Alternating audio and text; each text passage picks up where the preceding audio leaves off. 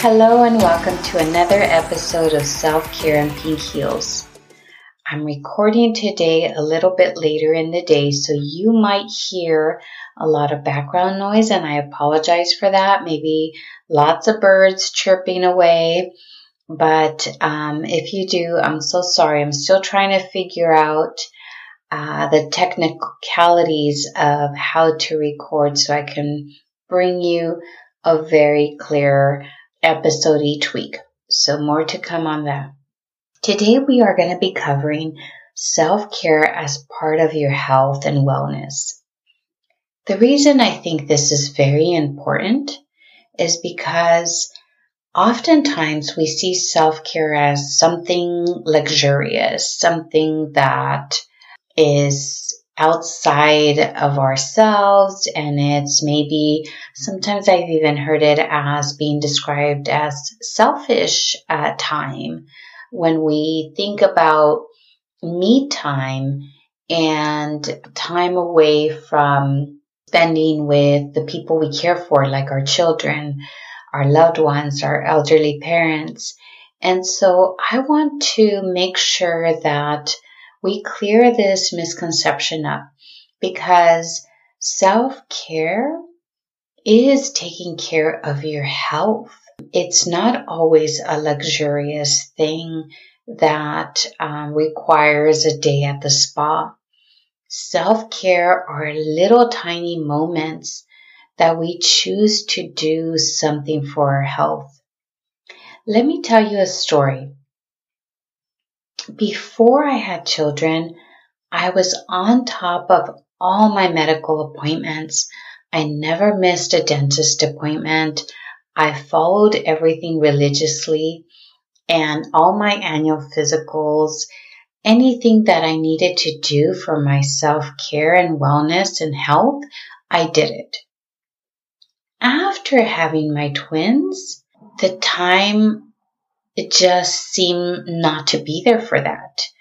I was in strictly survival mode in the first probably full year of their life. Everything revolved around them.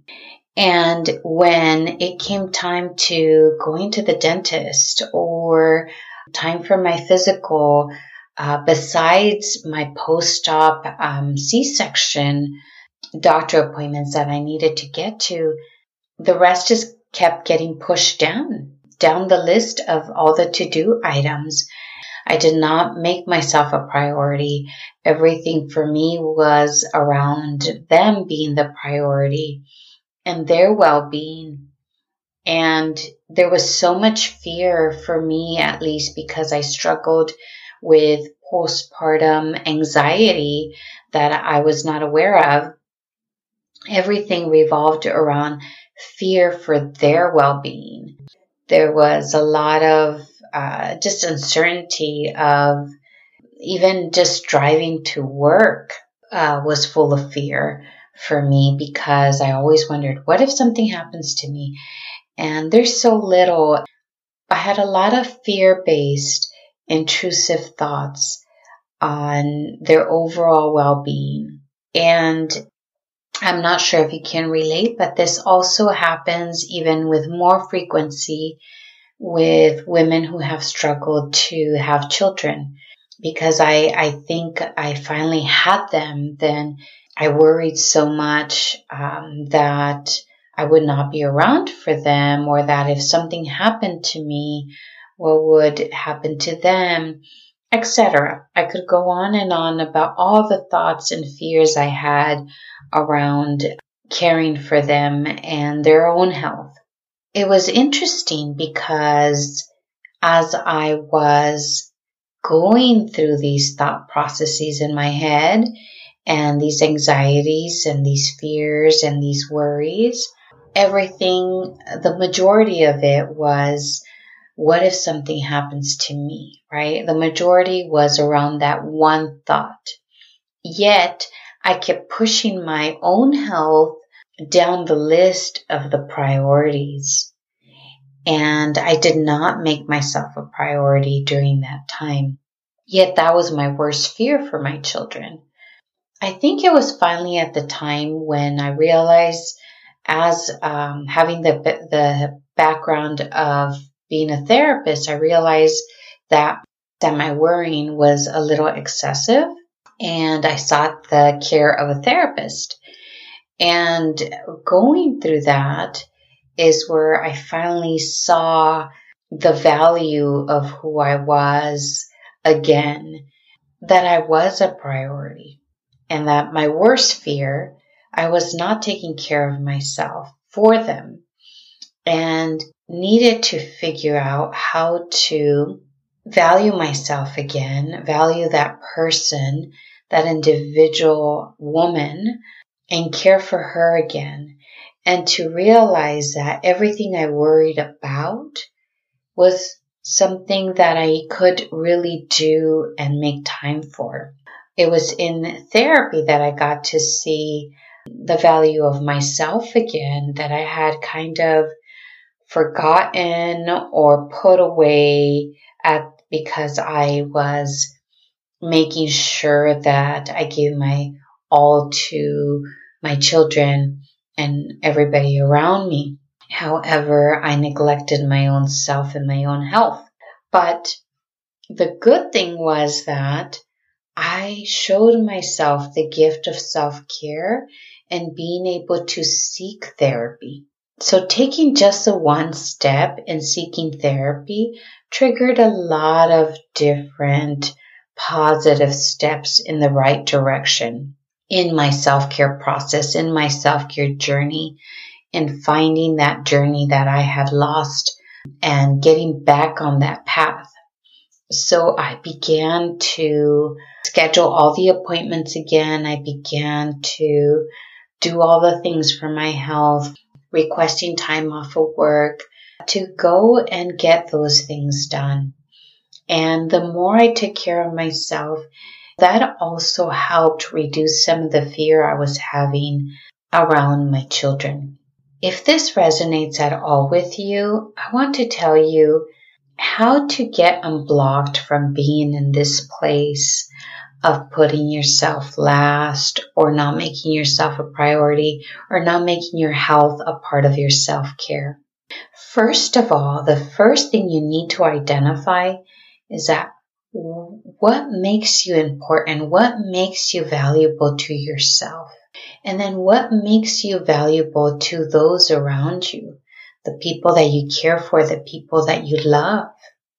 Because sometimes we let ourselves go because we prioritize everybody else around us, but we forget about our own self.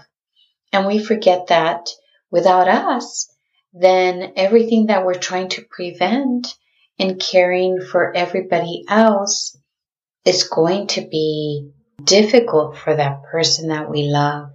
We're trying so hard to put the mask on others first, that when we neglect to put it on ourselves first, the other people suffer. When I don't care for myself, maybe I'm not that great of a mom. Maybe I scream a little bit more. Maybe I'm more grouchy. Maybe I'm more tired. And so I'm not showing up as my best self to the person that I love, right? So it is so important to understand what makes you important, what makes you valuable, and identify that part of yourself first. Next, think about the first step you need to take in caring for your health. Is it making that phone call to that one doctor that you've been neglecting to see? Is it making that phone call to get a new prescription on your glasses that maybe you haven't had in over 4 years? Is it making that phone call to that dental office because you've neglected your teeth for quite a while? Whatever it is, take part in your health. Take that first step. The third thing you can do after taking the first step is calendar in the next thing. If the first thing that comes to mind today is for you to schedule your annual physical and you've scheduled it, then maybe make a calendar date with yourself for next week to call the next wellness activity that you need to take part in. Maybe it's you need a massage because you've been full of tension and your back is in need of a good massage. Or maybe it is that you're not seeing very well at night, or when you're reading a book, your vision is a little blurry. So maybe scheduling that eye doctor appointment. Whatever it is, schedule the next step. When you do this, it will be less overwhelming to tackle all the things that you feel you've neglected over the years. Just take the first step, and that will create some momentum for you. Finally, get a friend on board with you. If you let them know and ask them to hold you accountable, that friend, I'm sure, will be your best cheerleader.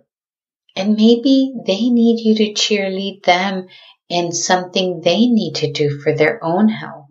So make sure you enlist the help of a friend. And if you need more help on how to do that, listen to last week's episode on how to enlist a self-care partner in your life. So this wraps up the information for this episode. But I do want to tell you that I have a great download on 10 easy things you can do as part of your self-care. I know you don't have a lot of time, and so therefore, this download has 10 easy steps for the busy working woman that you can squeeze in 5 minutes or less. So get your free download. The link is in the show notes. Make sure you subscribe to this podcast. Rate and review. I appreciate all of that. If you need more information or if you prefer to read more information, head on over to the blog at Callamind, that's KALLAMIND, callamind.com/blog.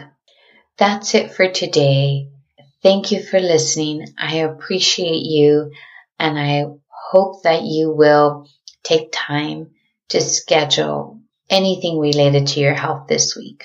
Take care. Until next week. Bye-bye.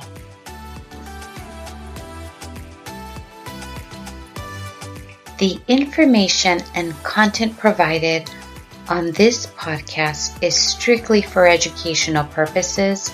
You should not rely on this information as professional medical advice, diagnosis, or treatment. Always consult with your medical provider before engaging in any physical activity that may be contraindicated to your health. If you need medical advice, research and consult with a medical professional in your area and your state. The use of any information provided on this podcast is solely at your own risk.